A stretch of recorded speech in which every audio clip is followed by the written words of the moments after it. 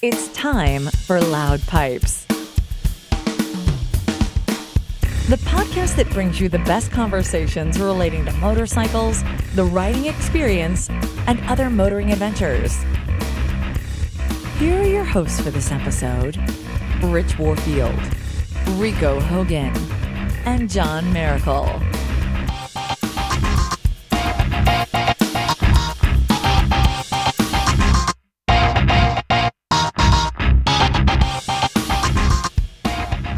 Loud Pipes, episode 139.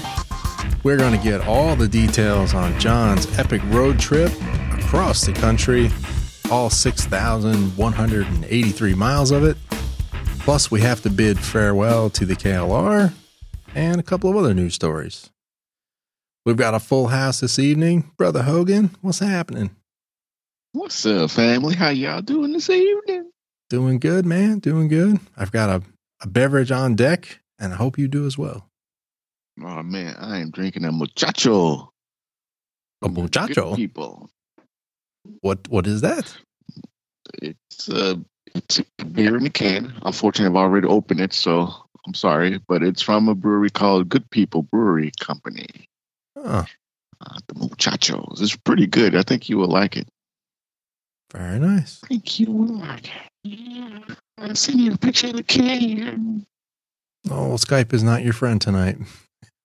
But let's bring in the riding fool. No. Johnny John, Spider Silk. How's your butt? It is doing very well, my friend. You want to come rub it for me? Oh, snap. That's going to come out of context. I just know it. Just kidding there, buddy. Just kidding. Are you drinking? Drinking away your soreness? Yeah, I'm having a Yingling again tonight. Yingling again. Is that's not that 12-pack from like the summer? No. I've gone through that already. All right. How about, what are you sipping on tonight, my brother? Well, I already opened it, much like Rico, so there's no dramatic opening. Although, wait, I have Rico's opener. That counts. And from Sam Adams, I got a nice mix pack earlier in the week. This is a coffee pale ale. Wow. And I haven't tried it yet, so let's see. Rich coffee flavor with a smooth finish. 5.5. Not bad. It's better than a coffee porter. I don't usually like those. Is it heavy? Not really.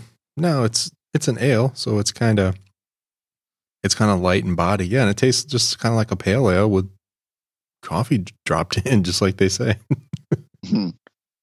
Well, all right then. Well, before we get into all of John's riding, we have a little bit of sad news. Uh-oh. What happened now? What you do down there, Rich? Well, after 31 years, did you guys know Kawasaki is ending the KLR? No. What? Yeah. What? Why? 31 years. I thought you were going to say something like you were about to change your underwear after 30 years. For the second time.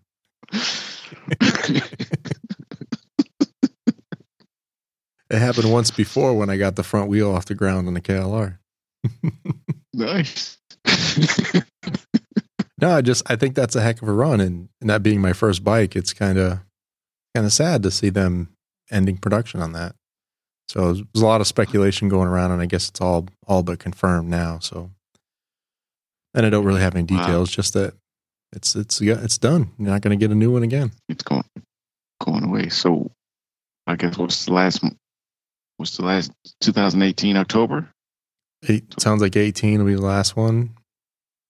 Maybe there'll be some created as a model year 19, but it hasn't changed a heck of a lot over the years, other than the body style in the last few. Right. But it was fun. Go anywhere, do anything you want. Inexpensive, easy to work on. It's kind of like, my buddy Robert and I always talked about it. It's like, it's good at everything, but it's not great at anything. It's kind of like you can go off-road, you can ride it on the highway. You can even jump it if you're daring enough, and it's just not great at any one of those. It just kind of lets you do everything. I remember you jumping that bike and the foot peg came off. And a couple years you welded back on. Yeah, a couple years before that, I broke the subframe bolts in the back. Those are notoriously weak. Snapped those off a few times. Yep. Oh, the good old KLR. Good old KLR. So let's get on to our big topic.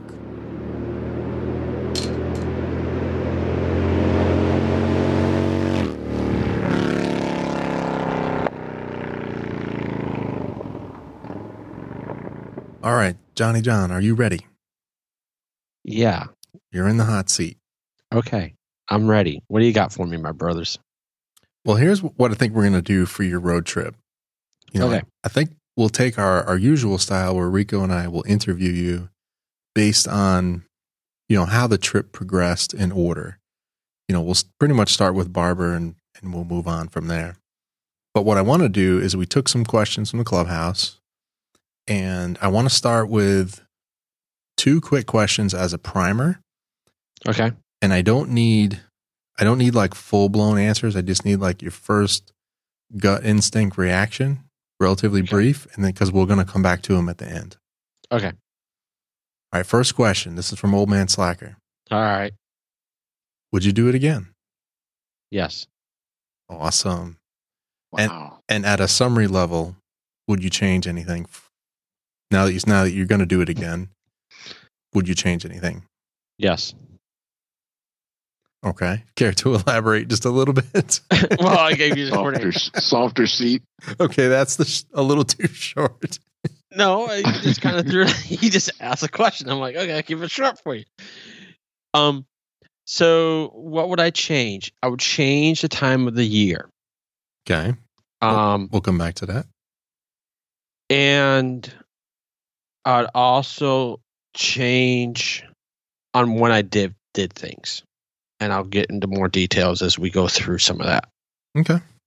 And I think we've watched some of this unfold as the trip sort of transpired. We watched the weather delays and things like that, and the shifting of, what you were doing, and the shifting of the timeline and your route on the way home. So we have a little preview on it, but I can't wait to hear the detail.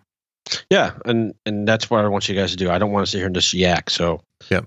I want you to pull the questions. So I'll try to keep them short and not long. Okay. So before we start with Barbara, I want to back it up a little bit. Mm-hmm. 6,183 miles in 9 days? No, it was overall 17 days. 17 days end to end. Yeah, 17 days end to end with 2 days. No, I should say 2 days in Barber and 2 days in California. So if you really get down to it, it goes back to 13 days. Okay. Really get back to the numbers. 13 days. Just want to get my facts in here. Yeah. But who's counting, I mean, it's 13 days of 13 days of riding, and then there's 4 days of downtime. Yeah. Barber, as you, Chink, know that we actually had to ride to the festival back and forth. So there was riding in those days, but they weren't long days. It wasn't much, yeah. And then when I was in California, the bike got parked when I got there Friday night, and it didn't leave until move until Monday morning. Got it. Okay, now I have to roll it back just a little bit. Okay. Where did this idea originate? When did you first get the thought that you were going to leave Alabama and go all the way to California? The idea came about the fact that there was going to be AIM in Las Vegas. Okay. And I thought that, well, why not go to AIM as well? And Nobby Tire, Roger, said, "Are you serious?" And I'm like, "Yeah." And he says, "All right." And he said he would ride out and we'd ride back to AIM and go to AIM. That expired to, I have a cousin that lives in San Francisco area. Yeah. Tom, who we had on last show. Yep, Tom from last week. And I says, I'm so close. It's another day. I should go see him. That's where it came into play. It then expired to after you went and saw Chad in Texas. Yeah. And he comes out and says, hey, him and his wife, Jenny, says, you guys are going to Vegas. Yes. We'll go with you. Okay. So then it came from not going to AIM, but to a sightseeing trip. Right. Yeah, I remember that part. And then they couldn't make it because they had other obligations that came up. Correct. So they backed out. But Roger and I kept it as a sightseeing trip. Got it. So that's kind of where it came about. I wasn't expecting to so much do it this year. I had it as part of my mind to do it one year, and it just unfolded this year. So you had a little bit of an idea, spurred on by some other people, and then the plan seemed to get bigger and bigger, and then eventually you're going all the way to the West Coast. Yeah. Did you stick the wheels into the Pacific Ocean? No, I got to Walnut Creek and I stopped. Oh, okay. That's far enough. All right. Well, since you mentioned Chad and Texas, so talk about the first leg of the trip. So we've already talked about our experience at Barber. We've gone through that. We've heard from Roger, and we didn't get Jim on the line, did we? We did not. No. Okay, so just Roger. Too lazy and wanted to shower. Right. So we got through that. So let's start, John, then from leaving Alabama Sunday morning. Okay. And then you guys didn't make it to Texas that first night. That was 2 days of running, right? Correct. It was at the aspect of it was going to be a long day. It was 700 miles to do it all in one day. And leaving out of Barber, Roger and I talked about, let's not make it a big day. Let's take it easy. Enjoy it, yeah. We were originally, if Chad and Ginny were going to join up, we were going to make it in one day to be there Monday so we had more time to spend more time in Vegas. But since they dropped out, we changed it. So what we did going across, we left out of Birmingham and we went a little bit of interstate, but then we got across some side roads, state highways across Alabama and Mississippi and Arkansas, which was really nice roads. Okay. Give me a second. So it was 82. So out of Tuscaloosa, we took 82 across into, Mississippi, across into Arkansas. Really nice road. So, if anybody, it's like Virginia in the 58, the rolling hills is like that. Nice. Southern part of Virginia. So, it was really nice and enjoyable rolling hills. And we ended the first night in El Dorado, Arkansas. And that was 400 miles. Nice. Right about. Did we talk about when we went over our show from Barber, did we talk about the bear that you were taking with you? We probably did not.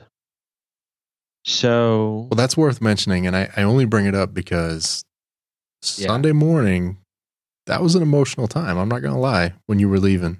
So talk about that a little bit. So if you've seen any pictures, and people might see a bear that we'll post on the site, that was made by a lady that lived next to my grandmother in New York.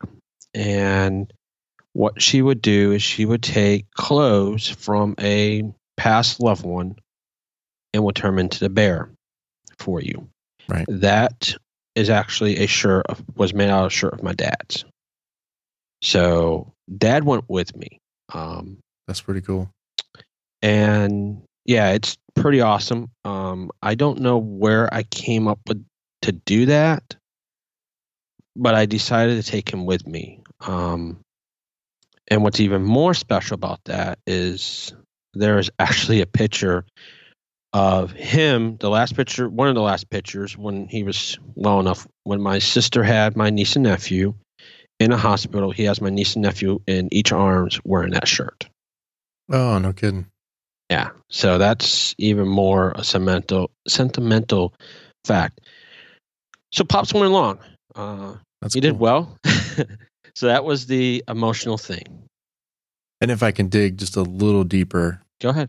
I know you were looking for some, not just some R&R and some time on the bike, but some good mental time. So did that work out for you? Yeah, it gave me a lot of time to relax. It got me away. It majorly revived me, I feel. Just away from everything, just kind of me in a win. Disconnect for a week and a half and take it in. Yeah. That's good. That's good to hear because I use the bike for therapy. Yeah, and Rico does. I know you do the same thing. Like, man, when you need a ride like nothing else. Yep. And we'll talk more about that on the way back. Okay, on the way back. Oh, let's see. So where are you at now? Arkansas to Texas. Yep. Yeah. So before you begin that, there's a question in the clubhouse that was asked. Recently, or one that I wrote down? One that you wrote down. What did Roger ask? Oh, okay. I was going to do that at the end, but okay. So he wanted to know if there's a place to get a good meal with good scenery in El Dorado. So we pull in. It was like 4 or 5 o'clock in the afternoon, and El Dorado's a small town. And we said to the guy at the hotel, "Hey, is there a good place to eat?" He's like, "Oh yeah, there's this place over here called Hot Shots, and they got some good wings." Oh no, it's kind of like a sports bar, it's like Hooters. All right, sounds good. Oh, no. We go over there. It was far from it. Now wait, this is you and Roger and Jim at this point, right? Yeah. Okay. Yeah, the three of us. I mean, it was far from it. I mean, I'm just like, oh my goodness. All right. So Rogers and I comment is like, well, they got different standards of scenery. Crackheads. So meaning it was bad or it was outrageously good? No, it was bad. Okay. It was bad. Just confirming here. Yeah. And then as we got there, and I was done with the day. I mean, it was a 400-mile day. It was a nice day. It wasn't hot. It wasn't too bad. But, getting back on the bike and running off 400 miles, country, back roads I felt done. Well, one of my goals leaving out was to try to hit as many states as possible on a bike. That's one of my bucket lists and one of my other big bucket lists. You want to check off the lower 48? The lower 48. Well, I'll even go 49. Oh, yeah. We'll get to 49 one day. 50 will be tough. Yeah, 50 will be tough. So it said, and El Dorado was only, I looked it up, 30 miles from the border to get to El Dorado, to get to Louisiana was like 30 miles. So I said, all right. So I got on a bike and I ran down there. It was not 30 miles. It was only like 20 something. It was really not far to go. So I did that and I went back. So I actually got Louisiana. Nice. And on that little run, I was able to get the farthest I've gotten on a Spyder. I went down there and back, and it was 178 miles, and the light just came on when I got back into El Dorado to get gas. Oh, nice. So almost 180 miles on a tank. Yeah. That was one of the good days. Very nice. That was Very probably nice. one of the best days getting gas. So. What do you do on, I'm sorry, I got to switch over to Rico. On the Roadmaster, longest tank. How far have you gone on that? Oh, man. 60? Maybe? 260. 260? Nah, it was more like 250, something like that. Maybe 253, if I recall correctly. Something like that.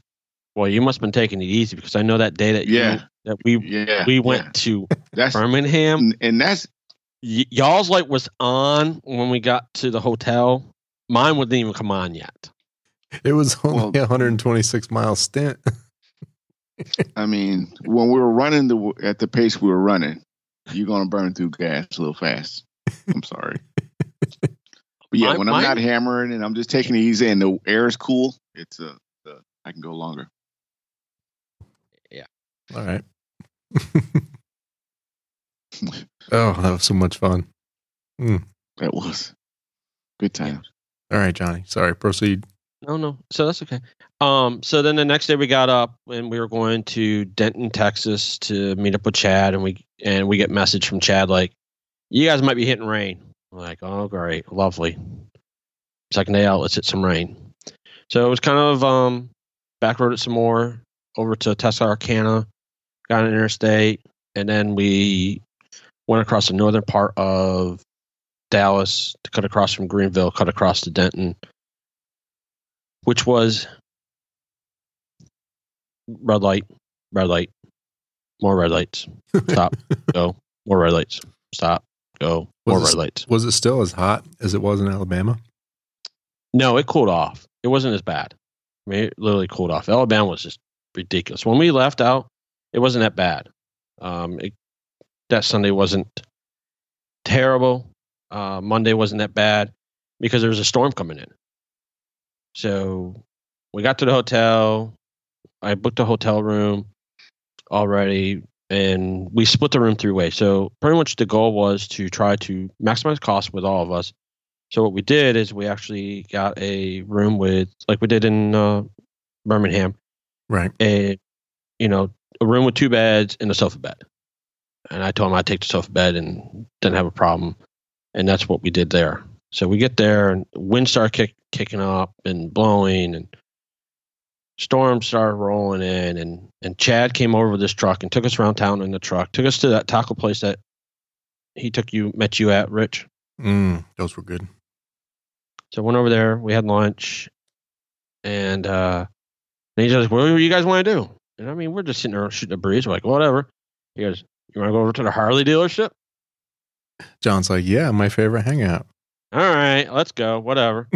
So we go over to, I think it was All-American or American Harley Davidson in something like Denton.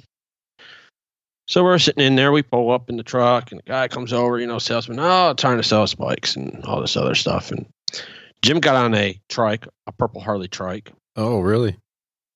It was purple. I'm pretty sure. I have a picture someplace. I have a picture on the folder that we can throw up there. And we're looking around other bikes and everything else. And then the salesman somebody comes out and goes, if you want, go inside and get some beer. And you're like, what? Chad and Roger like, beer? All right. Sure. They come in pints. See you later. And sure enough, they have beer in the dealership. No kidding.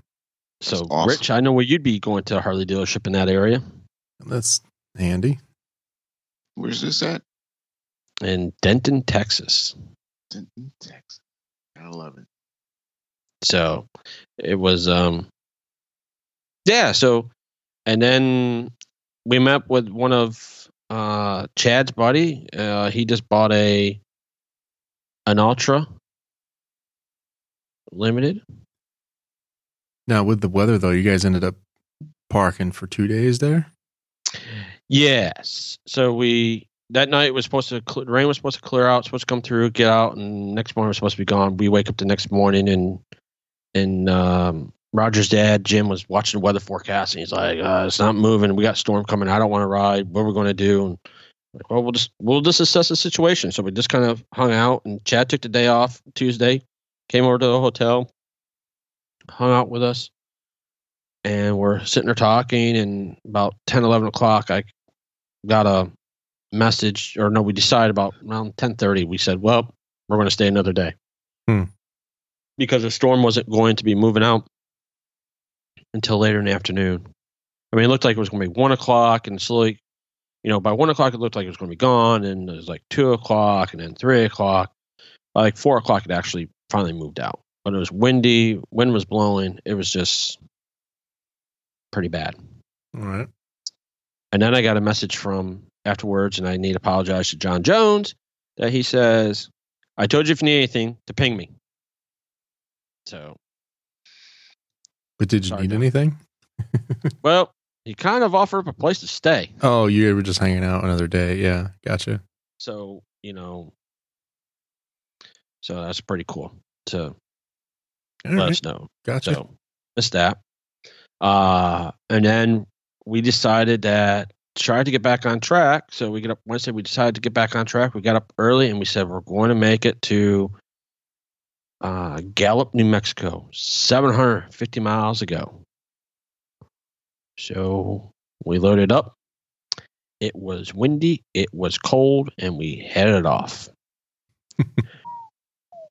Well, we decided, we're going to get going down the road, and we're riding along, and we took, I think it was, I can't remember what road it was. I think it's 287. And Chad said, 287. He goes, watch going through Decatur, Wichita Falls, the cops will nail you. So we kept it really close to the speed limits. Nice. And the speed limits out there are 70, 75. Yeah. And the interesting thing that I will say, precise now, even on a trip back, once you start getting past a certain point on the East Coast and on somewhat the West Coast, you do about 5 to 10 over, and that's what everybody runs. It's no, even though it's 75, you're not doing 90. Yeah. I mean, people keep it in check pretty much, and there's cops out a lot. I saw a lot of troopers sitting there on the interstate just that's good, minding the stuff. Well, I mean, the speed wise, it's good. It's not that crazy pace of, like you said, having to run 90 miles an hour, you get run over. Right. I mean, you're doing about 10 over, and you're going by everybody. You are one of the faster ones. So there's a few people that would go a little faster and stuff. Well, we get about an hour out of Denton, and Roger goes, we gotta stop. I need to put layers on. Oh, cold. I mean, it was low 50s, and it was coming up into dusk, and dusk is usually the coldest point of the day. Mm-hmm. So we stopped real quick, about 5 minutes, put some layers on, and off we went. And while I'm saying I'll press a tech update for everybody that maybe hasn't known or doesn't know, Senna released a new firmware, 2.0, across the board for the 20S to 30Ks for sure. And I can tell you it fixed the Bluetooth multitasking issue on the 30K. So now I could pair with Roger without and have my GPS all together. Nice. So I highly recommend everybody go out to Senna, get the update. They have fixed the bug in the 30, especially the 30K, that frustrated me. How bad? It was bad. So bad. Of going to Denton to meet up with Chad, I almost went to Cycle Gear and bought a 20S because I started having problems with Roger not being able to hear me. We'd connect and it wouldn't work. I could hear them, but they couldn't hear me. So I almost ended up buying a new Senna. And if I wanted to buy a new one, it's going to be a 20S. Yeah, and whose Senna was all corroded when we looked at it? Was that yours? It was mine. It's okay. It's my base, and I actually cleaned it, and I maybe did some stuff. I think I have another base I got to swap out with. So got it. So then we went across, 287 across Texas. It's a nice road through a little town. I got over to 40, got on the high interstate and started booking it. And we got on the way. I was updating Jacob. That's one of our listeners that lives in Albuquerque about where we're going to be and about meeting up with him. And we actually, he actually rode over to Moret. So you met him before you got to Vegas? Met him in Albuquerque. Gotcha. Met him in Morarty, I think is how you want to say it. New Mexico, just east of Albuquerque, and he met us about, I think it was right around 3 o'clock, and then he led us over to Albuquerque and had lunch at, I don't remember the name of the place. What'd you have? Was that the day at barbecue, or was that in Texas? That was in Texas. I'm looking at your pictures. That was in Texas. Give me a minute. Let me find out where we were. Nope, it's past back that way. Well, you were talking about Senna, and I think when Rico and I left, when we left on Sunday, and I'm stalling not to say barber because I don't have my sound effects handy. There he goes. It was the range. Thank you, Jacob. Okay. When we left on Sunday, John, I thought the connection was great. And that's a 20S, isn't it, Rico? Or no? Yep. Yeah. It is. That's just, man, that is just such a good unit. Because it was just flawless all the way to Atlanta, all the way into the mountains. And yeah, when you get two people together, it has no problems. Right. When you start adding multiple people, it starts having a problem. And I also say that... And differing units, too. Right. And I will say different bikes. And Rich, I can actually tell you when you're on the R6, it is so much better than the Deuce. And I think the pipes on the Senna, or on the Deuce, the mic picks it up so much that it just leaves your mic open all the time. Well, I think it's always open anyway. It's just getting a barrage of sound. Yep. Roger says, yeah, we met at the Morarty and then rode to Albuquerque for dinner. Cool. And Jacob is in the Riders of Loud Pipes. If people don't remember who he is exactly. Well, that's cool. Yeah. So then from there, how long from there to Vegas, or was that your next stop? So actually, we left Albuquerque and we went to Gallup, which was another about an hour and a half, 2 hours ago. Got there a little bit after dark, got in there, and then we decided we're going to make it from Gallup to Lone Pine, California, which was another big haul. And we wake up and Jim goes, I didn't sleep well last night. I didn't sleep at all. I can't make it. Like, okay. I'm glad you're telling me that than getting on the bike and doing that. So one of the lessons I'll say to anybody that's in the group, if you do not feel comfortable you can do it, tell the people that you're riding with that you can't do it. So you don't have an issue and they push you too hard. So that's one thing that I was happy that he did and told us. Well, that would be one time when, so we always say ride your own ride, but when you're in a group, you have to sort of be, you have to be a good group companion. Yep. You know, if everyone wants to run a 100-mile fuel stop, you have to run 100 miles. But in cases like that, when you're not feeling well or you haven't slept or you're getting sick or something like that, you know, that's where it's off. You got to just be like, look, I know I can't do this today, so just let you know up front. Yeah, and I'm glad he did. I mean, he told us he couldn't do it. I was fine with it, and I was like, no problem. We'll do what we got. So the decision was made. Give him, because we got up at like 5 o'clock. We were going to get out early. He says, well, let's have breakfast. Give me a couple hours to kind of recoup and work out some kinks, exercises, just, you know, try to feel better. And, okay, so he did. And while that was going on, Roger didn't laundry because we were, you know, we only packed so much for each day or for the whole time we were gone. We didn't pack, you know, for multiple weeks. Right. For clothes. So we had like 3-4 days of clothes and then we do laundry. So we got up and we, you know, by about 8:30, 9 o'clock, we decided to do that. And we roll out of the hotel and it's raining. At this point, we really hadn't hit any rain. Well, you had rain in Texas, but you weren't riding. Right.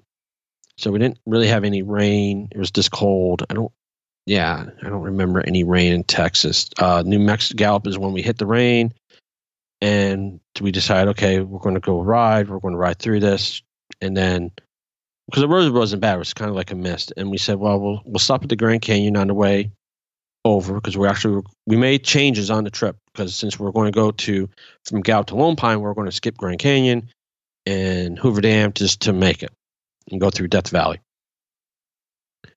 And so we got going, and we get over to Williams, and it's still raining, and we pull off to go towards Grand Canyon, and we stop to get gas, and it's raining, and it's foggy, and we pretty much said, I mean, Jim's been there and said, well, the biggest thing is get to see the scenery, and if it's foggy and rainy, you're not going to see anything. So I said, okay. Right. So we decided to mosey on, and we said, okay, we're going to go to Kingman, Arizona, to see how everything works out. And we got over there, and we were feeling pretty good. Jim was feeling good, and said, okay, well, let's continue on, and let's go to Vegas. So we left Kingman and went to Vegas, stopped in Hoover Dam. Roger wanted to see Hoover Dam. He wanted to do the tour, but, nice pictures. Nice pictures. We did some cool stuff. Pretty big, huh? Yep. So it's pretty big. Wait a minute. So you went through Death Valley before you got to Vegas? No. Oh, that was after. Okay. That was after. I didn't want you to gloss over that. No. So we stopped at Hoover Dam, saw that, and then we decided to go to Vegas, and that was when Kevin from Throttled and Larry were there. We didn't meet up with any of them. We just kind of wanted to go chill and hang out and just relax, because it was a long day for his dad, and it was a 50-mile day. Yeah, it was 450 when we got done that we put out. And it was pretty much rain the whole day. It was on and off rain. There's a picture I have when we were, I think, in Kingman, where to the south of us was just a cloud, and you could just see the clouds just coming in. But once we got into Nevada, I mean, it opened up, and the sun came out, and so since you mentioned it was a 450-mile day, it kind of spurred a question. Yeah. What was the longest single day you did on the trip? How many miles? And then hours if it was different. Overall, 800. So you did an 800-mile day. I did. That's crazy. Was it the longest? Yeah, what was the longest day on the bike hours-wise then? Was it the same day? Had to be. Well, no, because he could have done less miles but slower, or I'm trying to think. I think that would have been my longest day as well. Yeah, that was the longest day as well, because it ended up being that 800 miles took me 14 hours. Yeah, and you mentioned a minute ago that you guys were getting up at like 5 a.m. Was that your typical? So what was your typical day then? Wake up, what time you getting on the bike, what time you calling it a day? So we got up. I was going out. I was up by 4:30 every morning. I was just awake, ready to go. What are you, some kind of machine? And what time are you knocking off at night? 9? So we by 9 o'clock we were in beds. That's why. You try that staying up till midnight. Right. Hanging out with Rich. Yeah. His toes and stuff. Picking toes, trying to find food in the middle of the night. It's crazy. and Roger's in the clubhouse, and he threw out that rain was so cold. And the other thing the biggest thing that I had to say about one of the things I learned about this trip was I never knew how high elevation it was in going across New Mexico from Albuquerque, starting to come up out of Amarillo all the way across New Mexico, Albuquerque, Flagstaff, going across there. Well, that's all high desert, wasn't it? You said it is. Yeah, it's a high elevation and desert. Yeah, so literally Flagstaff is at 7,300 feet in elevation, and I had no idea that that's how high up it was. Albuquerque is around, I think, the 5,000. Jacob could probably correct me on the live stream better than I can without Googling it. I could Google it, but I know it's up there. And that will play an effect on coming home. You don't want to go back that way? Let me get the point out, and then I'll tell you about okay. Because there's a point that this plays in effect that really messed me up. So it was up there high, and it was raining. I had no idea, none, because I just thought Arizona's kind of a desert. I didn't realize, but it kind of makes sense because Grand Canyon is the canyon itself is 5,000 feet, so you had to get up there. So yep. So I mean, the elevation was up there. So we made it to Vegas, got in there, and we did some different things, and this kind of came out talking about before leaving, planning hotels before you leave. When do you make your hotel reservations? Going out, I had hotel reservations all the way out, and then when things started going haywire, I had to cancel stuff. And so kind of played a little effect of getting cancellations done. Did you lose any money for canceling too late? Yeah, one. It's not bad. Yeah. The really nice one was actually in Lone Pine. I didn't know if we were going to make it. I called a guy, got a hold of a person. They're like, if you call up, you did this through booking.com, call them up, cancel it through them, and I'll credit your account. And he actually did, which was really awesome. That's nice. What's the name of the hotel? Give him a little shout out. Lone Pine Budget Inn. Nice. And what was really neat about this one was it was a little place, and the room had 3 queen-size beds. So we're all going to have a queen-size bed that night in one room. In one room? So it wasn't like the one in Birmingham where it's in different rooms? No? Yeah, I don't know. I don't remember. That's funny. Yeah. So,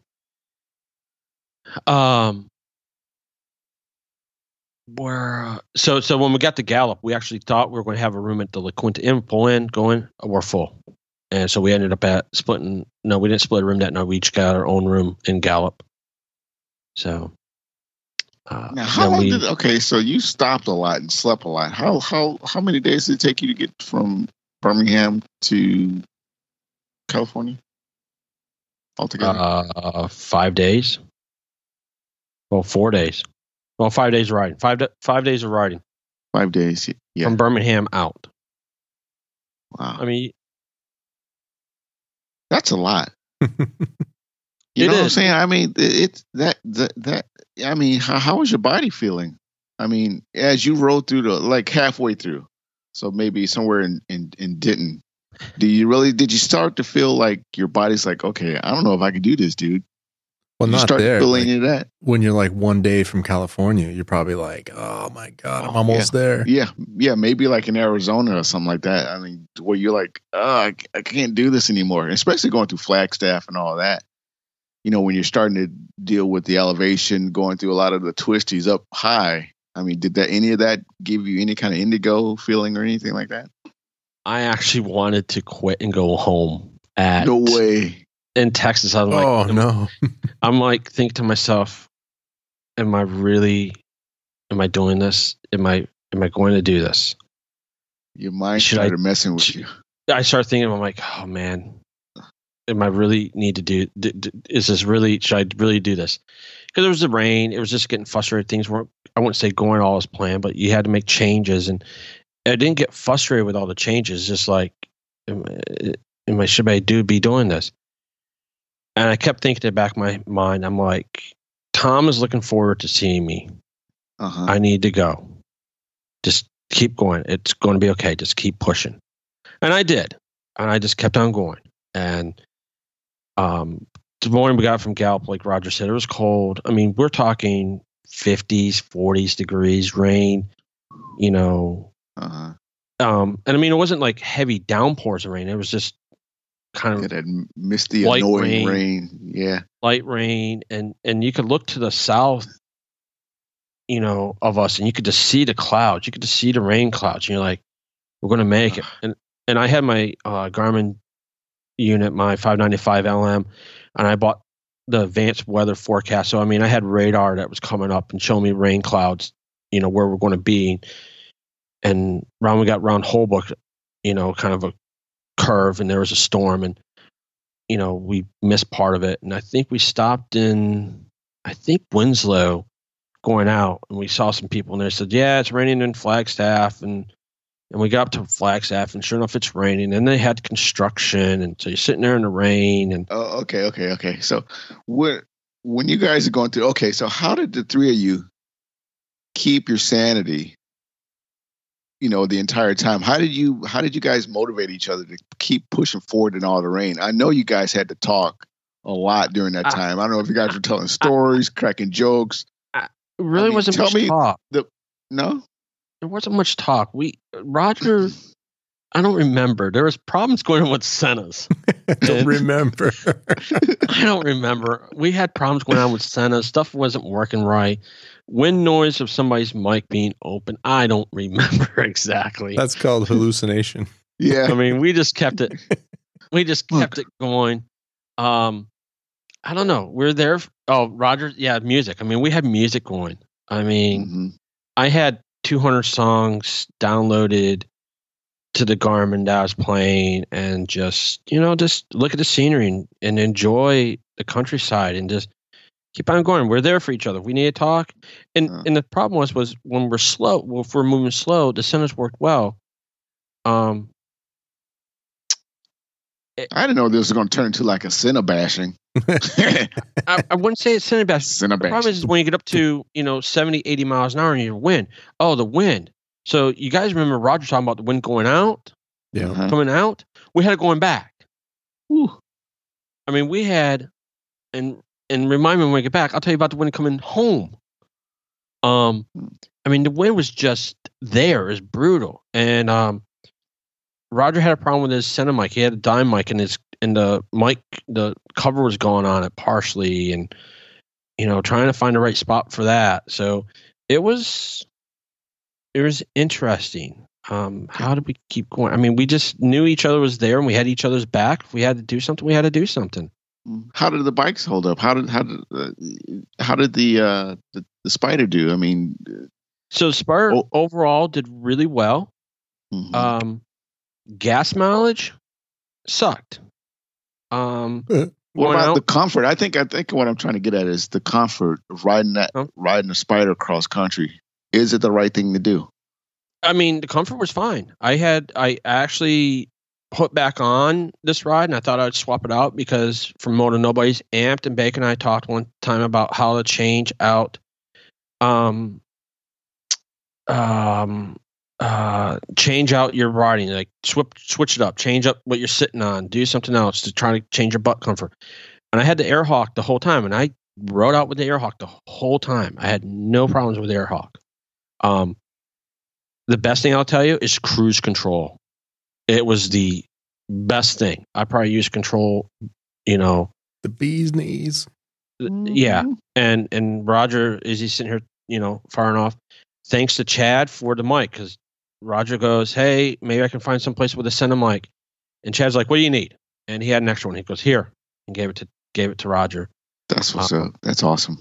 And Roger, as he said, 6,000 miles with no bike issues. He had no issues. I had no issues. How's the tread on the Spiders now that you're back home? I haven't looked. Probably the rear bars got probably a couple more. I don't know. I don't know if I'm at the rear bars yet. I haven't looked. I pulled it in and it got parked. So are you playing? So you've put the bike away for a while now, I'm sure, right? I don't know. I think there might be a ride in a couple weeks that I'm signed up for. You are an animal. First off, the bike has to roll back out and get washed. Talking about the bike, I had the frunk, the two bags on the saddlebags and the top case, and when I said I had a lot of stuff packed, and I'll put it this way: if you're going to plan a cross country trip, you got to plan for every type of weather conditions you might run into. Pack your gear. You don't know if you're going to hit rain. You're not going to know if you're going to hit cold weather, sunny weather, hot weather. You got to be prepared. Otherwise, you're going to be, Because you're going to go from freezing weather to boiling hot, basically. I mean, I actually went from Birmingham weather at 90 plus degrees humid to 30 degree with rain. So you know. Yeah. So is there a lot of bug guts on your bike when you got to Atlanta or California? Where's your bug guts? Probably. I know I have bug guts over my gloves. I know my knuckles on my gloves have bug stuff on it. The only thing that actually got cleaned was visor and windshield when I left California. And visor on my helmet got maybe clean here and there, but not as much. And did you ride when you got to California? Did you go across the Golden Gate Bridge? On the bike, I did not. Oh, okay. Wait, you can't skip over Death Valley. Oh, I know. Yeah. Rico's sorry. Over. Sorry. No, the questions are good, but I don't want you to talk about the return trip, but I'll talk about the Death Valley and the mountains. So all right. So then we get up. So let me get back to Vegas. We get up. We we're at the hotel. We did give Rich kudos. Rich, we used Uber Eats. We decided we're done riding bikes. Roger got Uber Eats, got on his phone, and his new friend is Uber Eats. So kudos to you. We ordered some and you know, for the record, I only used it once before we were in Birmingham. Well, needless to say, we used it again, and I think the place is called Teriyaki Bowl, and it asked how hot you wanted the stuff, and I asked for medium. I didn't think it was going to be that hot, and Roger and I both had the same bowls. Not sure who had which one. If he got no spice or the normal spice, I got the hotter stuff. I don't know, but it was hot. Oh, was it a Thai place? That's probably why it was so hot. I don't remember. It's probably Thai food. Yeah. Anyways, so, we stood there, and then I said the next morning they decided that they were going to go not through Death Valley. They were going to go up to Reno, up 95, and just straight shot it up. So that morning I decided, okay, I'm going to get up early. I'm going to pack up my stuff, and I'm getting out of. I'm going to get going. And talking about carrying everything, I actually carried with me a glove and boot dryer with me. I saw that in the hotel. That's pretty neat. Now, wait, you said you got up early for this. Now, is that like pre 5 a.m.? No, I woke up about 4 o'clock. But everything, all my bags were in there. Everything was I had to repack everything. So it took me as Rico says, it took me a good hour to get everything put back together on the bike, back everything up. I had I had all my cases off. I had to get everything organized, everything back together. And I tried to,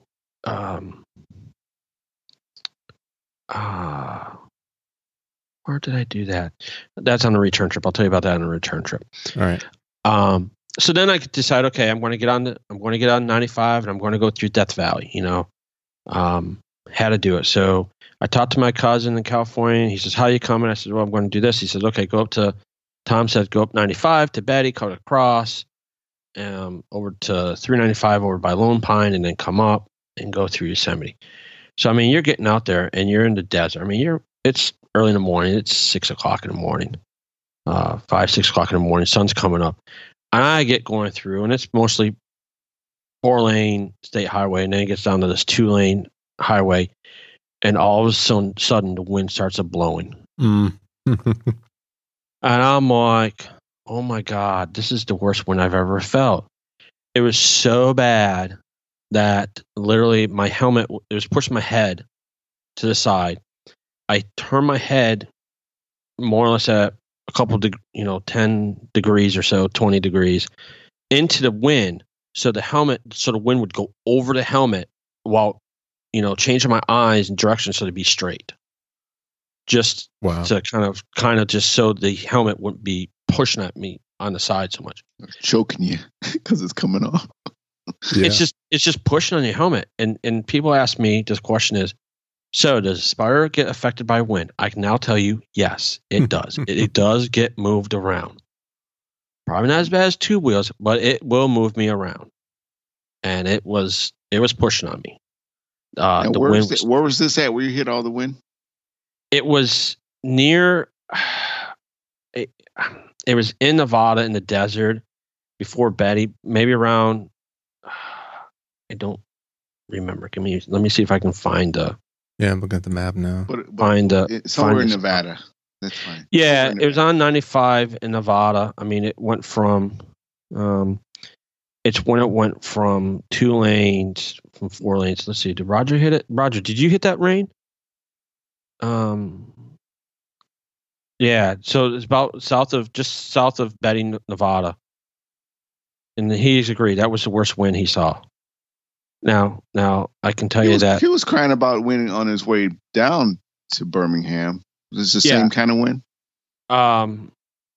It's probably worse. Worse? I mean, okay. Yeah, I can tell you that now after the trip, not leading up, that wind was nothing. That wind was nothing. And we'll get to that point. So Rich wants to know about Death Valley. And I pulled in Betty, Nevada, got gas, saw a group of bikers that had VA plates. And this guy comes up, the older guy starts talking to me about the Spider and all this other stuff. And I see these guys over with V8 plates. And I'm like, hey, you guys you're about far from where I'm from. He's like, huh?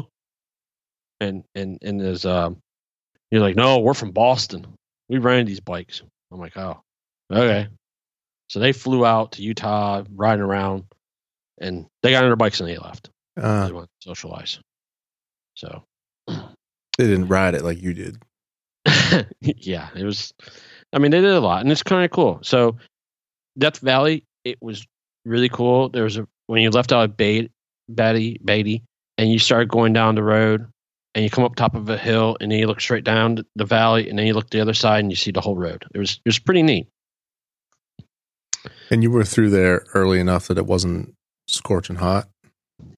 It got up when I got to Stovepipe Wells area. It was, and I actually stopped there. It was around almost 90 degrees. Okay. So that's. And what did your bike read kind of as you were leaving? Did it get much hotter than that, or you got out of there before it got too hot? I got out of there before it got too hot, and then you went back up, and it was back down to the 50s. So you're freezing again. Yeah, in you're up and down the valley, up and down just the ridge lines and the mountains, and it's really awesome to go see. At one point I had my GPS telling me my elevation. I think I was almost 200 feet below sea level in Death Valley at one point in time. And then you climb back out of it. They're doing construction on the road. They're blacktopping it, which was really nice. And I thought Death Valley charged to go through it, but there was no gate stations. They might have some other stuff through there that might charge. I saw some signs. Yeah. But actually took in 374 and 190. They did not charge at all coming through. I had no gate station. I actually had my annual pass. So, and there's nothing as you ride through Death Valley. There's nothing around. So did you ever think about how much gas do I have? Did you ever think about running out of gas? Or is this thing running good? Yeah, is it going to stay?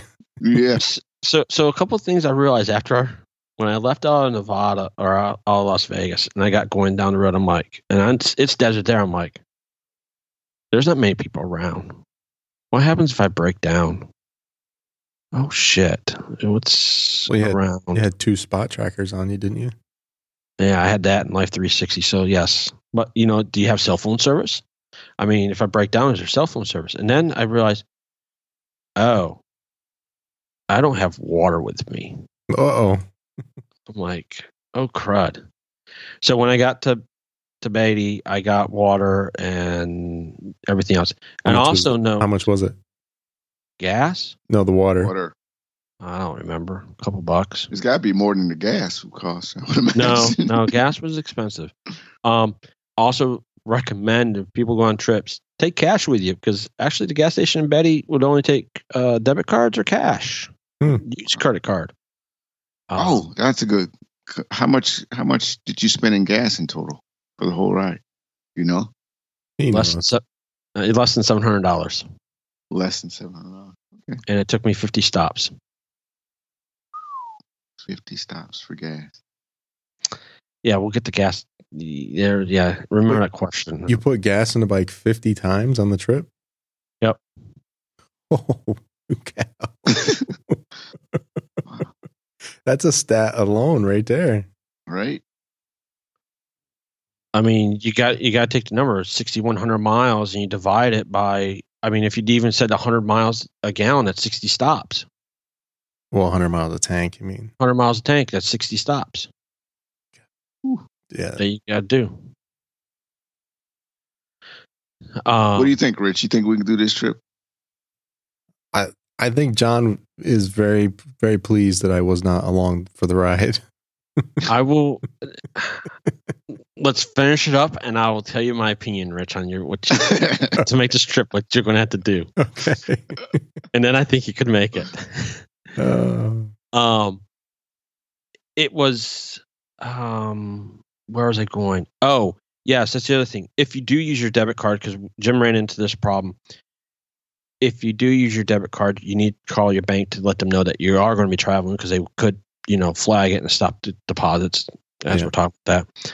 I used a credit card the whole time, and I did not have a problem except one place where I thought I was using a fraud thing, and I actually was able to let them know, and it went through without a problem. So the whole time on my credit card, I had no issues.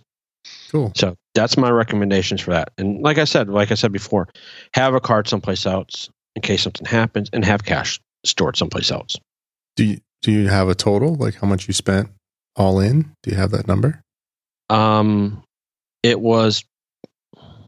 I don't have the exact total, but rough idea. Probably about $2,200.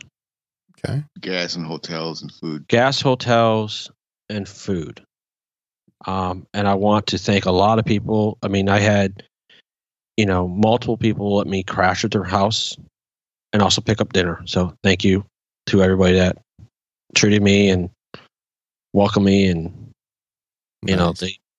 they were. Did you snore while you were at their house? I have no idea. I went to sleep. Because you were snoring. You know that, right? Out like a log. I probably do. You could hear that in the hotel? Rico? Yeah. Really? He's an animal. I mean, with all the noise. I felt bad for you. For me? Yeah. Why? Huh? Oh, yeah, because you were down. Never mind. I thought you guys had shared the room. Never mind. Because he slept out on the sofa. Yeah. How did you hear it with the way that air conditioner was? That thing made so much racket. Sure I was right. He was right outside my door, really. I'm sorry, Rico. That's all right. I knew it was coming. My earplugs ready. So then from there, I ended up in Lone Pine. And then Lone Pine up to... you spent the night in Lone Pine? Nope, just traveled through there, got gas. And then I went up through Lee Vining and went into Yosemite through the Tioga Pass, like we talked about last time with Tom. And looking back at that 120, I actually looked back to the video. So, Rich, you ready for some video? Because you're going to have some hours of editing since you kindly offered. Yeah, I want to take all of John's GoPro video. He's got hours and hours of it, and there's 700 gigs of data. And try to make some kind of road trip video out of it.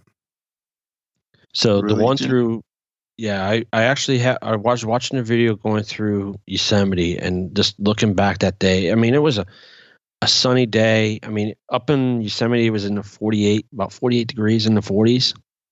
So, I mean, it was, looking back at the video, it was pretty awesome.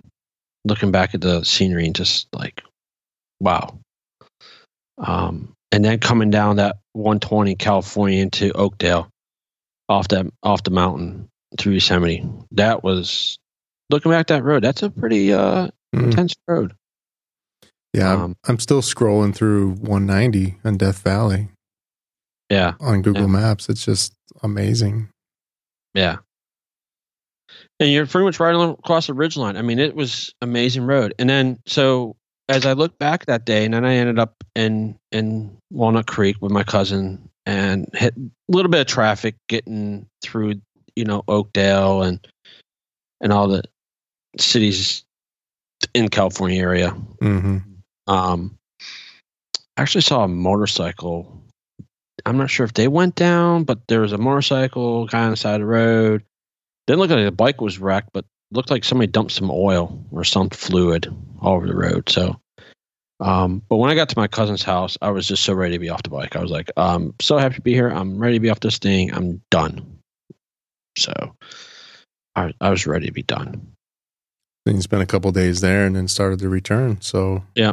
What was your mental state, knowing that you had to ride back across the country?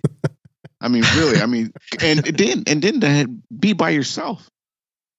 Yeah, it was one of those things that, as Bobby with the Dragon Crew says, is you make it all the way out there and then you got to realize you got to turn around and go back and do it again.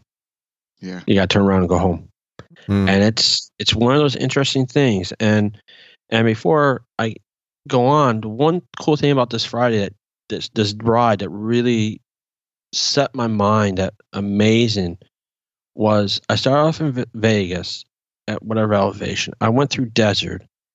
I ended up almost 200 feet below sea level, and then went through back up out of that and went through Yosemite's Pass at almost 10,000 feet in one day. So just that day was just, imagine what you're seeing the whole day. You're seeing desert to grass to trees to mountains, and you even saw mountains in the distance with snow caps, with snow on them already. I mean, it was just like tranquil. Yeah, it's pretty freaking awesome that you get to see this and got to see it all. That was probably, I think this might be a question. That was probably one of my most surreal days of like awesomeness. It was like, wow. Nice. So it was that was probably, as I look back, that's probably one of the best days. And that was the last day before you got to Tom's, right? That's the day I got to Tom's. So yeah, and then Rico, here you start talking about your way back, and actually, I was planning on going north up through Sacramento, up to Reno. I-80, go to Salt Lake City. Well, it started to come out, and I was actually going to meet up with Chuck, one of our listeners outside of Colorado Springs, and I started looking at it, and I'm watching the weather, and they're talking about snow, and up there, and we had Aaron on, and he talked about the snow and going through Donner's Pass and stuff. And I probably could have made it through Donner's Pass because I don't think they had snow there yet, but it was getting more east into Colorado in the mountains. And Saturday night, I messaged Chuck and I said, "Hey man, I'm not going to make it because of the snow. It looks like you guys are going to be getting snow." Yeah. And in fact, Bacon, More Than Nobodies, was out there for a wedding in Boulder, and he sends me a email or a text message with a photo in the morning of snow covered already in their car that morning. So I think that was Sunday morning. They had snow. I'm like, yeah, I'm not going that way. So I had to change my plan. That now I was going to go back south and go south back to 40 and come back across 40 instead of doing the loop I was planning. So it was mostly then a highway run for the way home. For the way home was going to be a highway run. So go back to San Francisco here real quick. After we recorded the show Sunday, Tom and his wife Sarita planned out to do a tour for me. I realized when I got out there that it was 1988 that my parents and my sister and I all went out to California. So it was 30 years ago that we were in California. Wow. So that was the last time I was in San Francisco area. So they took me across the Bay Bridge, the Golden Gate, and the Richmond Bridge. So we did all the big bridges in the area. Went down by Firstman's Wharf, did all the kind of sightseeing. If I wanted to stop anywhere, they would have stopped. But I mean, I was content with just riding along and looking. Saw Alcatraz. You see, okay. Yeah. I mean, I actually 30 years ago, I actually went to Alcatraz and took the boat out there and saw it, and it's a real interesting place. Yeah, you don't want to stay there too long. Yeah. And then we had breakfast. This is little. It's called the Lighthouse Cafe. In, let's see, what town was that in? Sedelos, just north of the Golden Gate Bridge. This little quaint Lighthouse Cafe, yeah, little quaint, little. Reminded me of it's a diner that was like a Waffle House. I mean, there was lines standing outside the door and just trying to get in, and not very many people. 2 waitresses, and a cook stovetop behind the counter, flat iron or flat stove. So, well, I'm really gonna cool. I'm gonna follow on Rico's path of the mental state. Okay. So now you're back on the bike. You got to get back home. Oh shit! Yeah. After 2 days of sitting in the San Fran area, what does it feel like now? That first day. So the first day out, I said, okay, I needed to be to Oklahoma City to meet up with Just John. Just John is one of our Moto Nobodies friends that does YouTube stuff, and he's in Oklahoma City. And I said I wanted to meet up with him, and he's like, "Yeah, man, come on." So it was about 1,700 miles to cover in 3 days, and I said, "Okay, I'll do 600, 600, 400. Get me there." So I got on the bike, and before I did that, I actually met up with Brian Honeycutt. And Brian was going to meet me on the way north. He lives in Fairfield, and we decided to meet in the morning, that Monday morning, in Walnut Creek. And nice. And I said, okay. And Tom came with us and said, all right, earlier the better. I said, okay.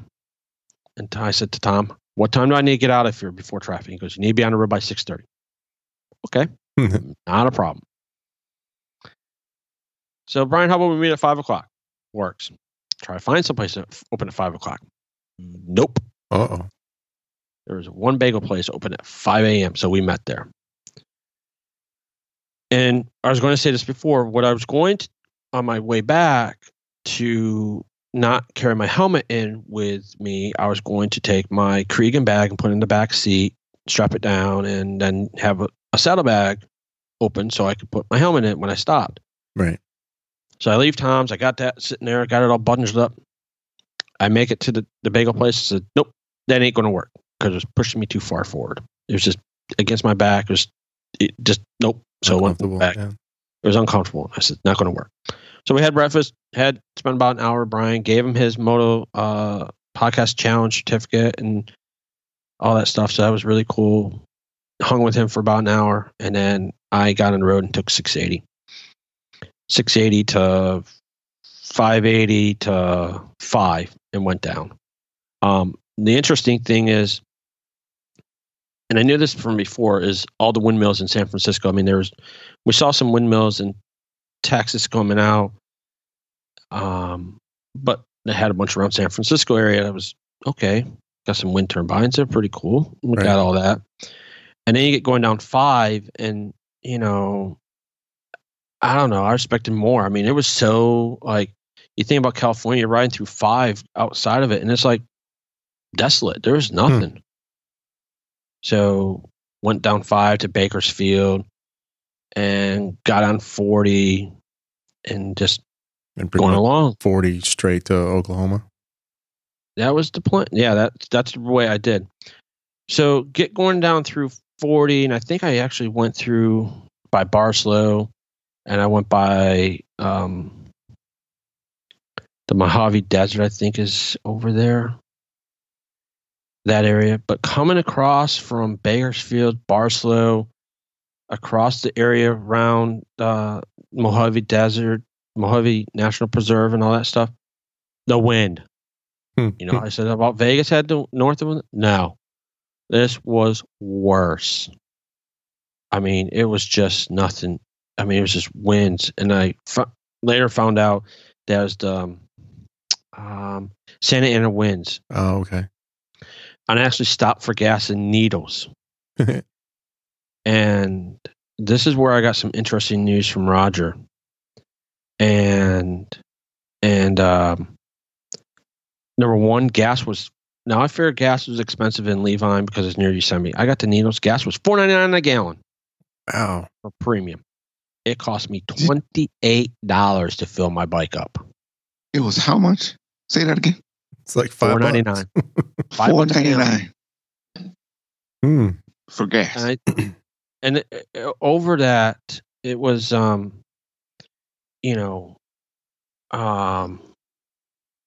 was just the gas. I mean, it was just like in California, it's over $4 a gallon everywhere for me getting premium.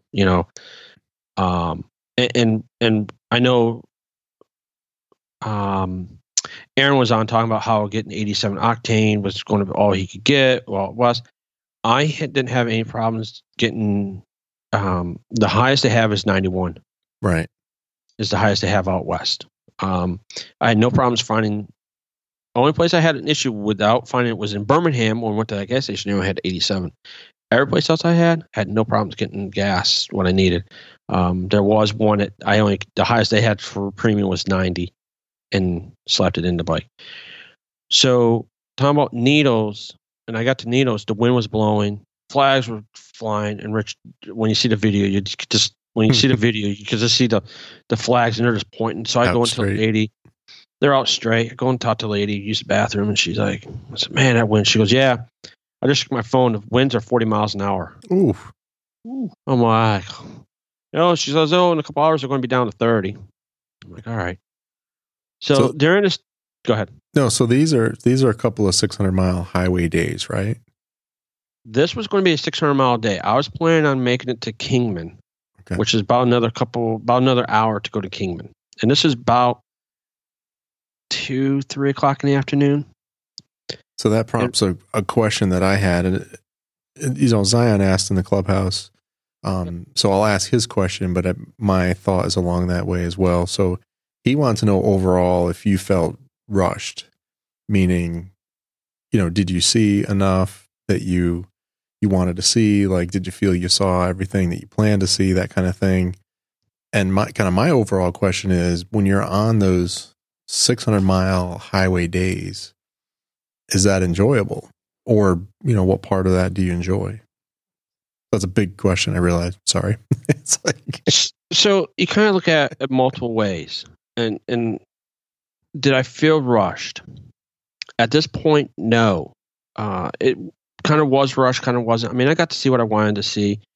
I'm not much to stop and sightsee and look at the scenery and take pictures. Right. That's just me as a personality. I enjoy riding and seeing it and taking it in. To get to certain places, you have to just beat the highway. I hate to say it, as you want to say it. You have to just get on the road and go. So to get to these places, like out to Yosemite, yeah, you could back road it, but it's going to take you so long. So what's your time limit? Right. If this is what your ultimate goal is, you got to get there the fastest way to enjoy that scenery the longest. Yep.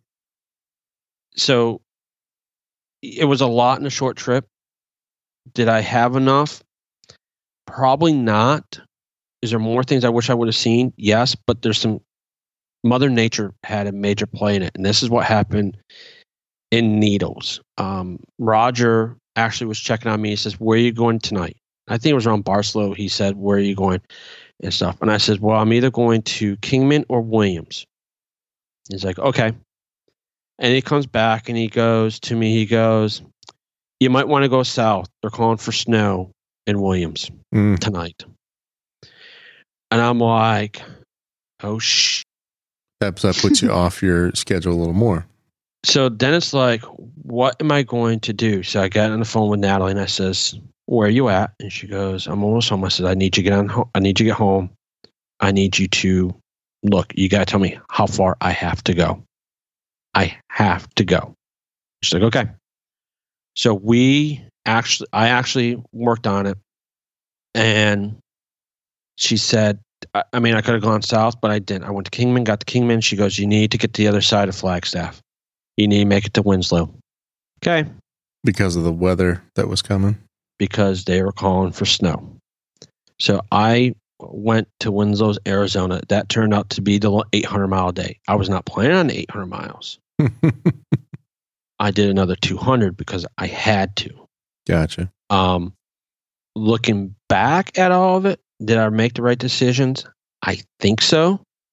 because what happened was actually, if I had to stop in I had to stop in Kingman. If I didn't stop would have had to stop in Kingman without going over the mountain. Because you're up to 7,000 feet, and when you're in that section of 40, there's a sign that has either elk or, Roger's telling me it's 300 miles between Kingman and Winslow. So it's either, you have deer or elk for the next 65 miles. So you got critters running all over the place. So, and it started getting darker. That's one thing somebody asked me was it better going out or back? And it was more enjoyable going out, because actually you got an extra day, like the hour of daylight, because you kept getting, you kept going back in time. You got crossing the time zones. You're crossing the time zones. Coming back, you get losing. 5 o'clock. You keep losing, so your days got lighter or darker faster. So up in Flagstaff, it was kind of dark, and I was actually found cars, and it started to rain and mist. I started hitting rain up in that area, and I just kept on going. And thinking back, was it the right decision? I think so, because what happened is Phoenix, if I went to Phoenix, I would have dealt with rain, and they were getting pounded with rain. When I got to Winslow the next morning, wake up, Flagstaff actually got 2 to 4 inches of snow, or 2 to 5 inches of snow they actually got in Flagstaff that night. But did it melt off quickly, or would you have been stuck a day? I don't know. I didn't want to deal with it because, you're up at 7,000 feet. They said that whole next day they were calling for snow. So I was at Winslow, I was at 5,000 feet, and I got up, got on the bike. It was raining. I put heated gear on, turned on the heated gear all the way up as high as possible. It was in the 30s, and I can actually tell you, I rode through snow showers. No. So you did catch a little bit. The interesting thing of looking at the radar where I was in Winslow, it was at the cusp of snow and rain. And I got on there, and, I got on 40 and I just went along. And that day was probably one of the most frustrating days I had. And actually I got to Gallup, New Mexico, got gas. I think it was Gallup. That was my first stop. When I got there and I got filled up with gas and everything, I actually stood there and I was shaking from the cold. From the cold. So that was a 400-mile day then, roughly? That one turned out to be 400 miles. And the interesting thing after Gallup, after I got gas, started taking off, and I actually ran into sleet. Oh, geez. So it was just... So other than that part being cold, your gear was good then for most of the trip, sounds like. My gear was good. I probably didn't dress correctly. My hands were cold, and my chest was cold. Arms were, and I think I figured it out on the next couple of days that I actually brought out my thermal base layer, and I think that's what I should have had on, because all I had on was the t-shirt, and then I had my heated jacket on, gotcha. liner, and then my Olympia jacket, and then I just had my big Nelson Rig rain liner on top of that, because I figured I was going to have rain, so that was a better rain liner than the normal one. Yeah. So that's what I had for layers. So did you end up meeting up with Joe or no? With Joe. And was it Oklahoma City? No, you didn't go that just way. John? Yeah, just John. Yeah. Sorry. Yep. So actually, talking about Tuesday, that day, I actually went to Santa Rosa, which was only a little over 300 miles. And I got there and I'm like, I'm done. I'm like, I'm done for the day. I'm done.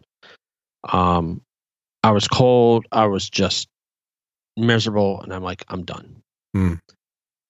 And then I was hoping the rain would get out, and it did and didn't. And then the next, So what was the destination? What was the goal for the next day? Next day was Oklahoma City with just John. Oh, Oklahoma City. Which was like a little over like 450 miles. So got up and looked at the radar, and rain. More rain. And I looked at it and I talked to my sister, and she's like, well, you got like a couple hours ago. And so actually a couple hours later, got all the rain, and then it was sunny the whole way.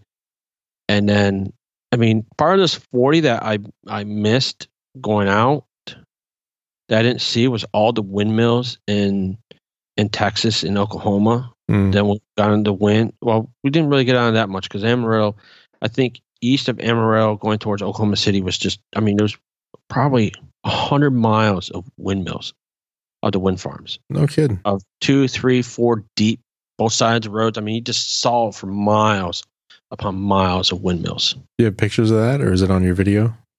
Might be on the video. On a video, okay. And what section of all this stretch was the best riding area? Best riding. There was 2 sections that I would say were awesome. And that was, I think, all of Friday going through Death Valley, Yosemite, coming down out of Yosemite into Oakdale was some really awesome roads.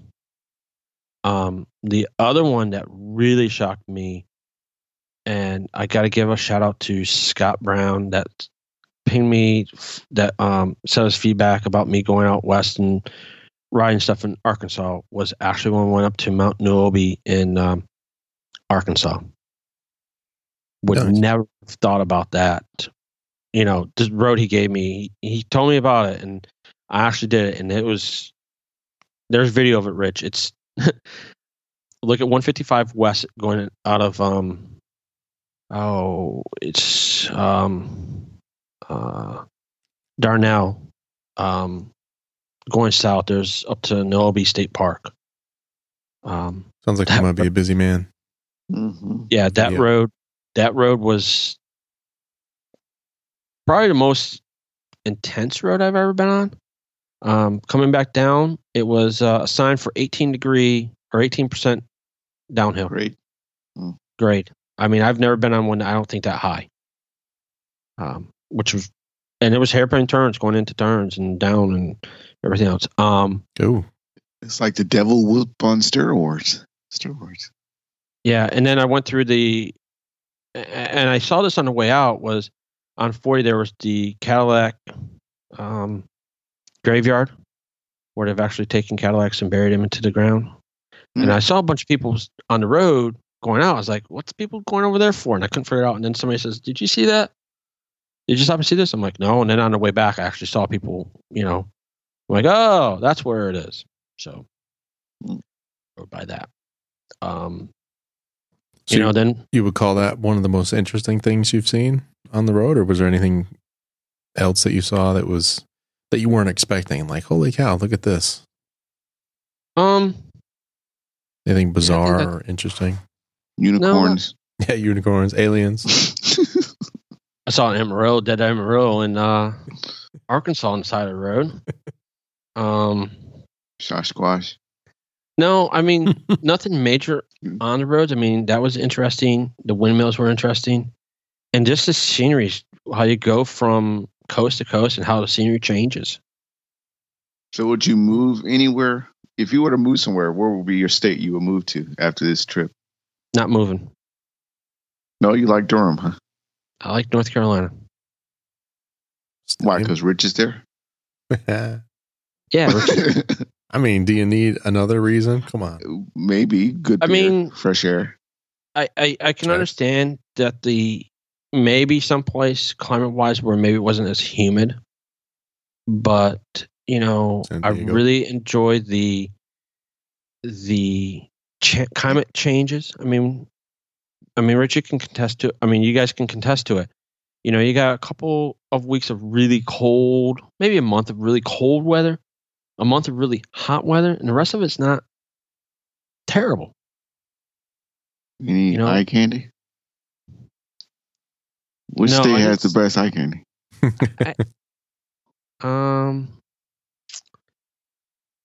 I mean, considering he's mostly getting eye candy at the gas station, I'm not sure you would use that as your benchmark. That's true. Yeah. But yeah, who's got the best? I think Texas has the best. I think we saw a lot in Texas. and Roger, since you're listening, stream, give me any input. Where'd you find it? And going back to something real quick with Roger, and this kind of, we maybe skipped on this. When we left Gallup, Roger was, as he said, he never really relaxed in Birmingham because he knew he had to ride back, and I could understand his point. And then when we got to Gallup, and his dad brought up the news about leaving and having, was not going to be able to go, and concerned about him. I mean, I knew he was concerned. I was concerned as well. Just is he going to do it? Is he going to be okay? I mean, I don't want to push him to get on the bike, but it's just hard.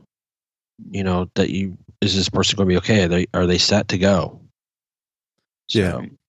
And go ahead. I was going to say, we were going to talk about it later, but I think we can do it now, is that Roger's dad, Jim, actually did have an accident less than 90 miles from home, if I'm not mistaken. It was 30 miles from home. 30 miles. 90 miles is when they made the split. Yeah, so they split, and I think, Roger, if I'm correct, I think they split in Lapine, Oregon. His dad was going home, and his dad actually lives in High Desert, and about 30 miles from home, his dad came around a bend and hit a deer. He wore a 3/4, or he had a 3/4 helmet, and he face got all bruised up, broke his nose. Nothing else gone or messed up. Got a little bit of road rash. Yeah, and it's a big Goldwing that he's riding, and when you see the picture of it, that bike was demolished. It was. That was a horrific picture to look at. How big was this deer? That I don't know. To my understanding as well, is it was cold, so and you saw it in Birmingham that he rode without gear, just a helmet, no gloves, t-shirt, jeans. When it got colder, he put his chaps on and his leathers on, and he actually had his leathers on, and he slid, and the amount of sliding he did went through the leather, the jeans, and I think a little bit of his skin got scraped up. A little road rash, yeah. Little road rash. So, I mean, he walked by, thankfully, unscathed, or other than mentally, and the bike's gone, and, Roger, I know, is messed up and hanging there, buddy, and, we're here for you. His dad's awesome. Glad he's well. So, yeah. I mean, if you looked at the bike, if you didn't see Jim and you just saw a picture of the bike, you would not believe that he was standing up next to it. I mean, like I said, the bike was just demolished. So yeah, our thoughts with Jim and Roger as well. So hope you guys make it through. And I know he said he's probably not going to ride again, but I don't think he's going to ride again. So, but if he does, well, he did take an epic trip across country and back. He did. That's a heck of a way. You got to give him kudos for that. That's a heck of a way to end it, right? Yep. So, kind of hashing it. I ended up in Oklahoma City with just John. Got up next morning, headed off to go to Conway to meet up with Big Joe from our group, and because that was my other destination, and I actually had plans to go to the Pig Trail, which is north of near the Arkansas Missouri border, to go through the Ozarks a little bit. Really nice road, and I actually said nope, getting on 40 and continue on. Back to the slab. Back to the slab, and made it over there nicely. Did some laundry, got in the room, kind of relaxed. Went out and had dinner with Joe and his wife Mary, and had a nice time with them, and pretty cool. And his spider's getting fixed after a second water pump issue. Bummer. So yeah, and then the next morning got up and headed off to Nashville to hang out with Bacon, and we were going to be on Wingman's Garage, but we got a hold of Chris from Wingman's Garage, and he's been swamped, so couldn't make that. And the next day, which was Saturday, got on the road and home. Came home, and I made it home, and I would have been home half an hour early if I didn't screw myself up around Knoxville. Got kind of sidetracked because I got coming through Knoxville and the University of Tennessee was playing, and sign says take 640 around to get around the traffic, and I actually didn't take 640. I took 140 and screwed myself up and kind of took a sightseeing trip. So you were home. All right. So I got a couple other questions that we didn't get to from the clubhouse. Yep. Go ahead. I kind of got through my trip to go through it. So yeah, I think you covered a little bit of this, but Tony T wanted to know which states really stood out, and also which riding roads were great and terrible. You know, so contrast, like, you know, the state had great roads, the state had terrible roads, that kind of thing. So states that really stood out, I'd probably say going through the mountains of California was awesome. Thinking back of what they were said in the clubhouse with Roger, you know, going through New Mexico, the mountains and scenery of the high desert is pretty cool. It was awesome to see. Arkansas surprised me. The northern part of Arkansas just surprised me. I don't know why, what I thought about. And I really enjoyed the ride going out through Mississippi on that 82. You know, nice. I didn't think about some of the roads that we had. So there's been a lot. Those were some of the great roads. I mean, I didn't really have any really terrible roads on the major part. The worst part was around San Francisco and getting to my cousin's house. The roads there were just terrible. The side roads, the street roads that they live in the town.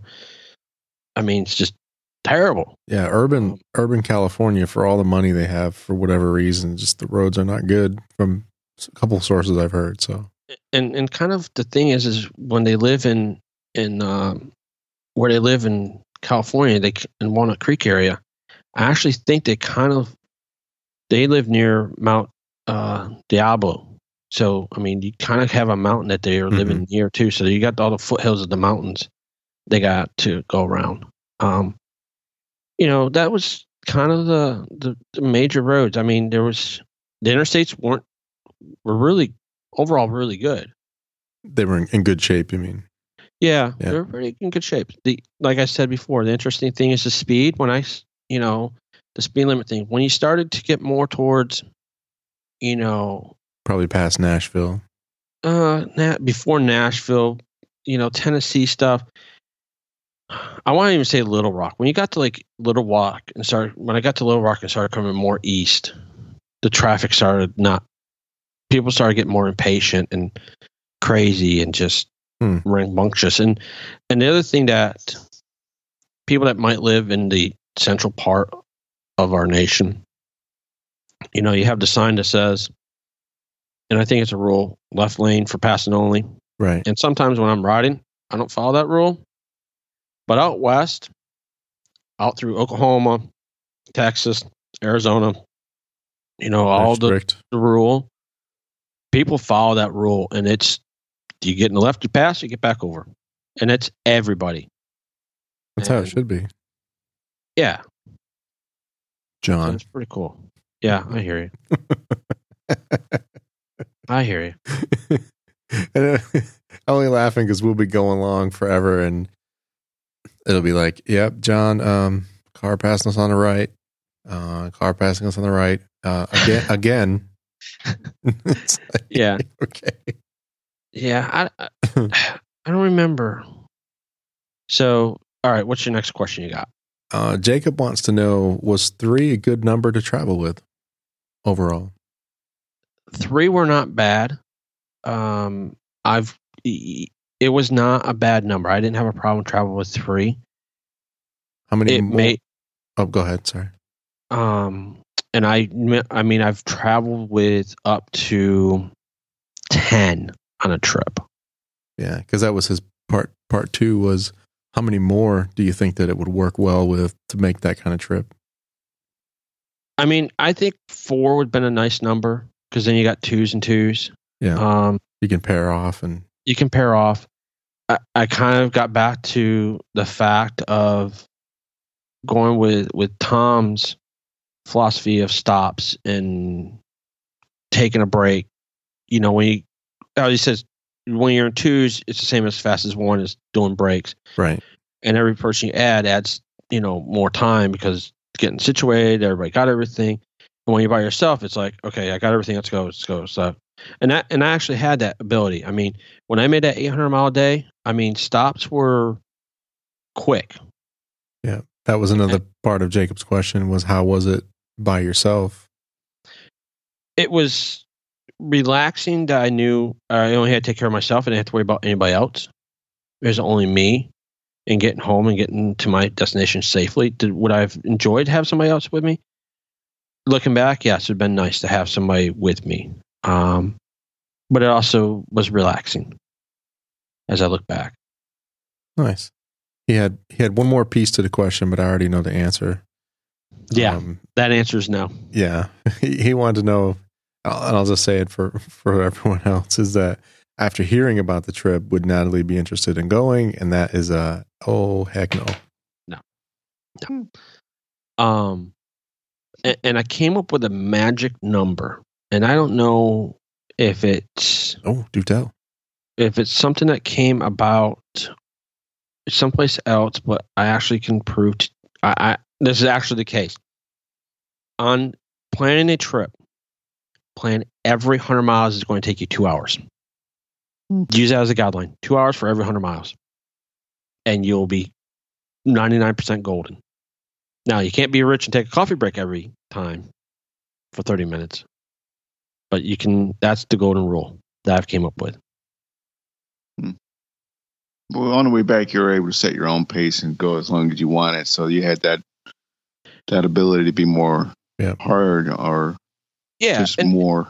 I mean, even with Roger and his dad, I mean, we were actually timelined. And my timeline was really spot on with how long it was going to take us. It's just that, if you went an average of 60 miles an hour down the road, it's going to take you an hour and 40 minutes to do 100 miles. Then you got 20-minute break for stops. Yep. Now. Yeah, because with that math, you're working on a 50 mile per hour average. So you're covering 50 miles every hour, no matter how fast you go, because you got to account for stops and delays and traffic and whatnot. So, even if you're running 70 miles an hour, when you factor in the stops, you're going to be at about 50. Yeah. So let me ask you this question. I'll run about a question, and I threw this out on something else, and we'll begin. So when you make a stop and get gas, I mean, what is your mindset, and what order do you do things? Get off the bike as fast as possible. Okay. Now, do you get gas? Do you go to the bathroom? Do you... I mean, it depends, I guess. If you got to go to the bathroom, you run and do that first, and maybe pump gas afterwards. Yeah, I almost always gas first. Yeah, and stretch a little bit. Okay. Yeah, I would say gas, and then if you have to use the bathroom, do that next. Otherwise, I try to wait until I'm ready to get back on the bike before I use the bathroom. Okay. We did multiple ways. I know coming back, usually what happened coming back, I had to pee so bad anyways that it was go pee, get something to eat, and then get gas. And that's what's really cool about having somebody else with you. And we actually incorporated this with Roger, Jim, and I, is that since there was three of us, two of us went and did whatever while one of the people stayed. And usually, thanks to Jim, he didn't have to go. I don't know. He must have a better bladder than me and Roger, because me and Roger were like, we got to go.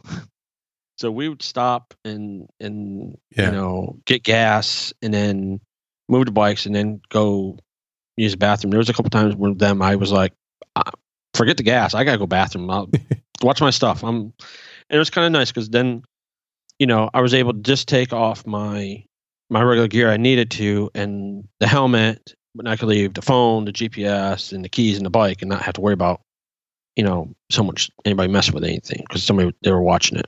Yeah. Yeah, when you're by yourself, I think that's one of the most difficult things for me, because I don't have like lockable storage or anything, is, where do I put all this stuff? I'm going to go in and use the bathroom. Like, am I going to carry my bag and my helmet and, all this stuff with me? Yeah. Not usually. And Roger asked, was my riding pace faster alone? I think some of it was, Roger. That 800 mile a day, if I use my average philosophy of 2 hours for every 100 miles, that should be 16 hours. I think it took me about 14, a little over 14 hours. Yeah. Yeah. Because when you're by yourself, if you want to let it out, you just go. You're not worried about keeping a group together. And on that being that said, that was stop, get gas, get some water, maybe a snack, back on bike. I did not stop for dinner or lunch. It was, like I said, when I found out there was snow, I was actually thinking I needed to go to Gallup, New Mexico. It was where I was going to go, possibility. And that would have been probably almost 1,000 mile a day. I was even contemplating. Yeah. Trying to do the 1,500 miles in 36 hours coming back. Yeah, you had the time. You had the runway. Unfortunately, when I left, I decided when I left I was not going to do it. I just was going to enjoy it. I was going to try to push it. But I didn't have any of the records, and then I just ran into weather, and I just went out the window. And I can understand the interesting thing of trying to do the Iron Butt challenges in the Midwest, because it's so open and you can make up so much time. Where you do in the East, there's so many stops and traffic and intersections, and there's so many roadblocks, construction. Yeah, that you got or issues you got to deal with, like the cities with traffic. Mm-hmm. And prime example, like we didn't talk about, maybe we did. Then going back, when I left here, I was playing. Okay, I was worried about Atlanta traffic. I didn't even think about Charlotte traffic, and then I hit Charlotte traffic getting to your house. It took me like 40 minutes. I was like north part of Charlotte by 8:00, and it took me almost an hour and 15 minutes to get down through that, down to your house, in with gas. And I'm like, those are just some of those things that in the West Coast you kind of got more cities you got to deal with that out west you don't. Oh, the other thing is make sure when you're out west, you know where your gas limits are. Yeah, because it gets spread out, right? It gets very spread out. I mean, there are spots that was like 50 miles with nothing. Man, oh man. Well, I don't know about you, Rico, but just hearing John talk for almost 2 hours now, I'm exhausted. Man. And we've not even been riding. Now, let me go back to the thing I said to Rich. For Rich to take this trip, you would need to get not gonna happen. A bike with a windshield. Yeah. That wind will literally kill you if you don't. And then I could say you could do it. The windshield is going to be your saving grace, because otherwise you're going to have wind against you all day. And the wind coming back was worse than the wind going out. Yeah, but that's how I ride all the time. So that's not a new stress for me. You know what I mean? Yeah. Oh, and then gas mileage on the way back. At one point coming back, I got like 24 miles a gallon. Oh, gee. How fast were you going? The normal about 80 miles an hour. Right. Of course. No, I was going 80 miles an hour. Sure. It was all the headwind I was dealing with. You can tell us in the downshift how fast you really went. Mm-hmm. All right. I'll tell you in the downshift. Well, yeah, I was going to say, I don't have any other questions unless you've got nuggets or Rico has questions. I think we're going to punt the rest of it for another week. Punting. Snap the ball. Snap the ball. You good? No good. All right. Any other last tidbits, John? No, just be safe, everybody, and enjoy the ride. Well, I'll do our usual thank you, and if you think of something else, you can let me know before we shut it down. How's that? Okay. Wow, after almost 2 hours of John's epic ride, let's take a moment and recognize the people who continue to make our show possible. And of course, we do that by thanking the Riders of Loud Pipes for their continued support. That would be our first 5 riders, the OGs, Marcus, Rickard, Edward, Jebby, and Zion. Thank you, fellas. Slack Pack would be Chuck, Nobby Tire, Old Man Slacker, Sir Mike, and Squatchy Pete. Wait, you didn't see Squatchy Pete on the ride, did you? No, he's in Washington. Too far north. Yeah. Barbershop is Chad, Steven, and Jacob. And then we have Steve, Micah, Kenny, Dangerous Dave, James, Bronco Ride, Rich, Joe, Sean, and Tony. That makes up the riders group.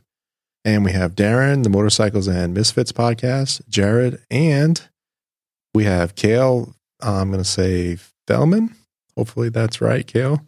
And that is our insiders group. Welcome, want to welcome Kale as the newest member.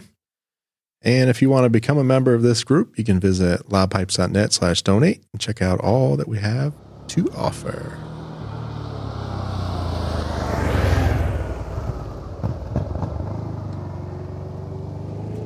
Okay, Johnny John, there's not really going to be a U-turn, but if you had any last nuggets, I'll let you go. No, I had no last nuggets. It was great to see everybody, meet everybody. Thanks again for everybody that let me hang out with me, us. It was great seeing everybody and meeting everybody that, we've talked to through social media. Very good. So, yeah. That part had to be cool, just meeting everyone and seeing people that we've talked to or we know through other channels. That's pretty neat. Yep. It was. All right. Thank you, Brother Hogan. Hope you're not too sleepy over there, buddy. Woohoo. We try to do this show as often as we can Thursdays at 9 p.m. Eastern. You can go to loudpipes.net/live. That will give you a link to our live stream and chat room. Mix it up with us and others during the show. Follow us on the Mixlr app, MIXLR, and you'll be notified when we go live. And additional information from this episode, including links, a couple of images from John's epic trip, can be found on the website, loudpipes.net/139. We, of course, have links there to leave us some feedback. Subscribe to the show and follow us on social media. All right, take a deep breath, Brother Hogan. Chopila! All right, Johnny John. All right, everyone, be safe.